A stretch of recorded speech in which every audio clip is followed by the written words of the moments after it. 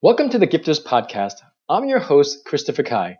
This podcast is sponsored by the GPS online program, which Forbes has stated helps entrepreneurs become professional speakers. For more information, go to christopherkai.com. Our next guest for our Gifters Podcast is Brandy G. Robinson. Brandy is an author, an associate professor, a scholar, a TEDx speaker, and a former United Nations delegate for Women's International League for Peace and Freedom.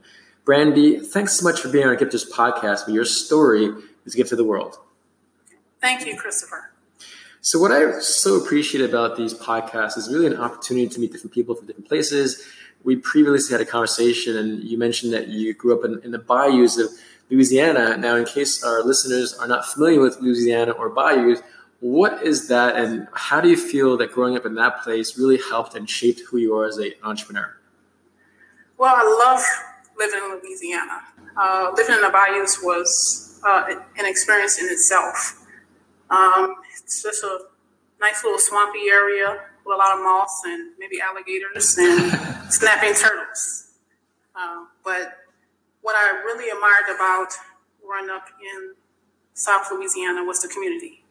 When I ventured off into the big city and into my career, I found it was very hard to connect to community. And eventually when I found that community, it was several years and several people later, but it wasn't as fast as when I was growing up in Louisiana, where community was everywhere.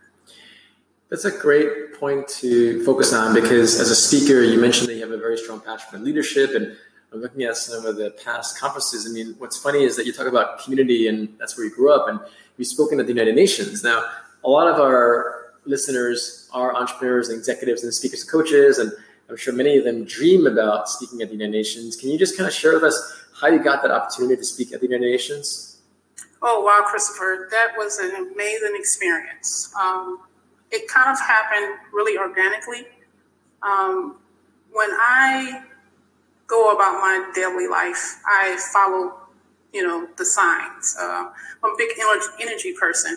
So, my story, my experience, I just let it speak for itself. And through people that I networked with and other people who knew of me, I got opportunity to speak at the UN to share my experience, my story, and inspire others.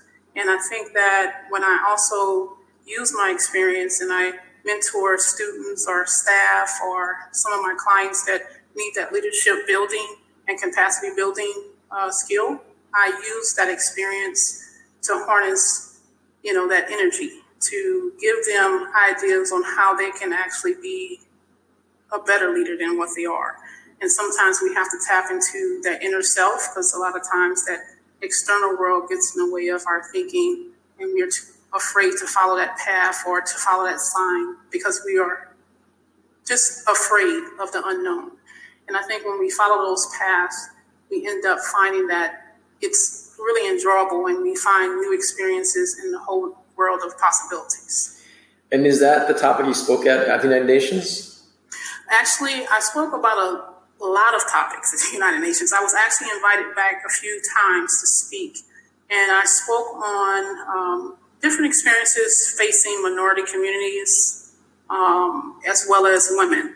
It was primarily driven on women's rights and human rights for everyone, and using those experiences to create leadership opportunities for women, and to also dispel those misunderstandings we have about cultural differences.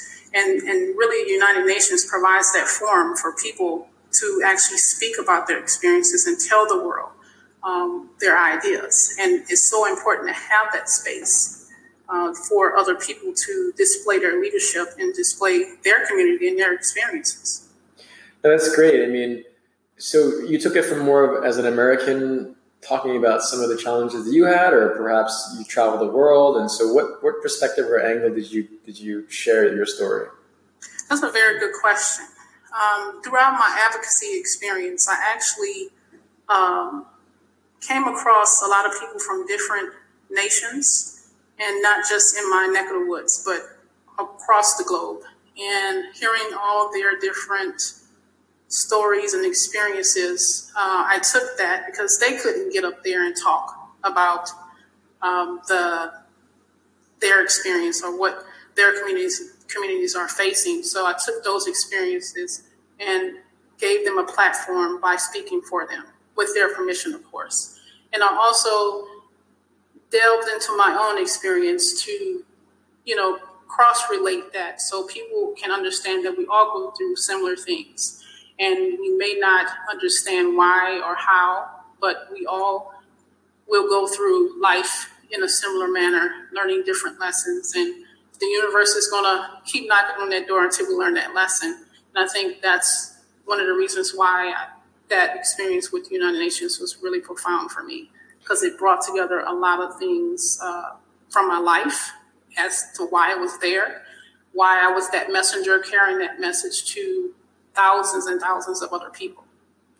Yeah, and I so appreciate you in relative to the alignment that you have relative to where you grew up, what you're doing now, being at the United Nations, and you being a speaker, a voice, because that's essentially what a speaker is, right? I mean, you can speak about your own topic, but the best speakers combine an entire tapestry, an entire script, an entire book of various stories that you have the privilege of sharing in your own unique way. And so I just admire and appreciate that, because for the people listening, it really is so important to have a sense of clarity, of purpose, a sense of generosity, because every single time I speak, it isn't really just about me. It's about all the people that I've met through my entire speaking career. And like, as a very specific example, I remember I was speaking in Arizona at one point, and this woman was shining my shoes, and she was from Ethiopia.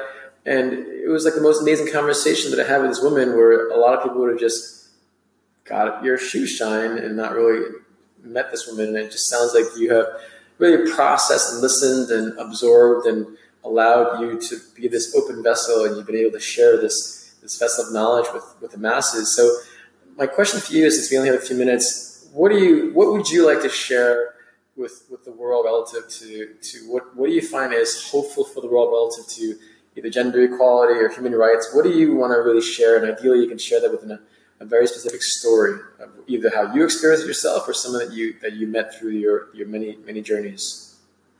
Well, today is very fitting because today is September 11th. So I think it's a very fitting day that people, especially in the U.S., need a positive message, especially today out of all days. And I think that the message that I would bring to people is that time is precious, and that none of us can predict the future, and that we only have now. And we have to start, loving ourselves better and not holding that fear, that guilt inside, and just going with the flow, allowing ourselves to experience life and know that it's not about, us. It's really about everyone. So, I came across a lot of people who had, horrible experiences, but how they navigated through experience was knowing that whatever was done to them was not about them. It was about the other person. And they had compassion for themselves to know the difference so they can move forward through that trauma and become a healthier person and not hold that fear, that guilt, or shame in. And I think that's that self-love that we have to continuously, do and grow in our lives, because that energy collects and it attracts as well. Yeah. So, I think that's the message that I would give people. And if there are any future leaders out there, understand the 20-60-20 rule. And that's what I would leave that with. What's the 20-60 rule? So you have the 20% of people in any environment, job, school, your home life, that will just be naysayers. They'll be the no. Anything you do, they would be totally against. And it may be against you. Then there's 60% that you don't really have to do much to convince. They will probably be on your team, but they are going to weigh their options. They're the critical thinkers. Then you have that other 20% that will be your yes people. And that 20-60-20, you want to gear towards more of the 80. You don't want to necessarily forget about the 20 because the 20 are still valid. And we've seen this through the recent U.S. elections. You can't forget about the people in the background because they make a big difference. But the 80%, those are the people that you want to focus your energy on because those are the people that will likely be on your team. And they will have your best interest at heart if your values and missions align. Wow, that's great. Brandy, thanks so much for sharing your story and your perspective, especially as you said, it's on 9/11, and many of the listeners know that I am from New York City. I actually used to work at 7 World Trade Center, so for me, that was a very impactful, powerful, and a sad day, but also an inspiring day. But thank you for recognizing that for this day, and I thank you for being on our podcast. How can our guests stay in touch with you? BrandyRobinson.com. I'm coming out with a few projects, and just watch out for it. Great. Thanks so much for your time, and have a great day, Brandy. Okay, thank you. Bye-bye. Bye-bye.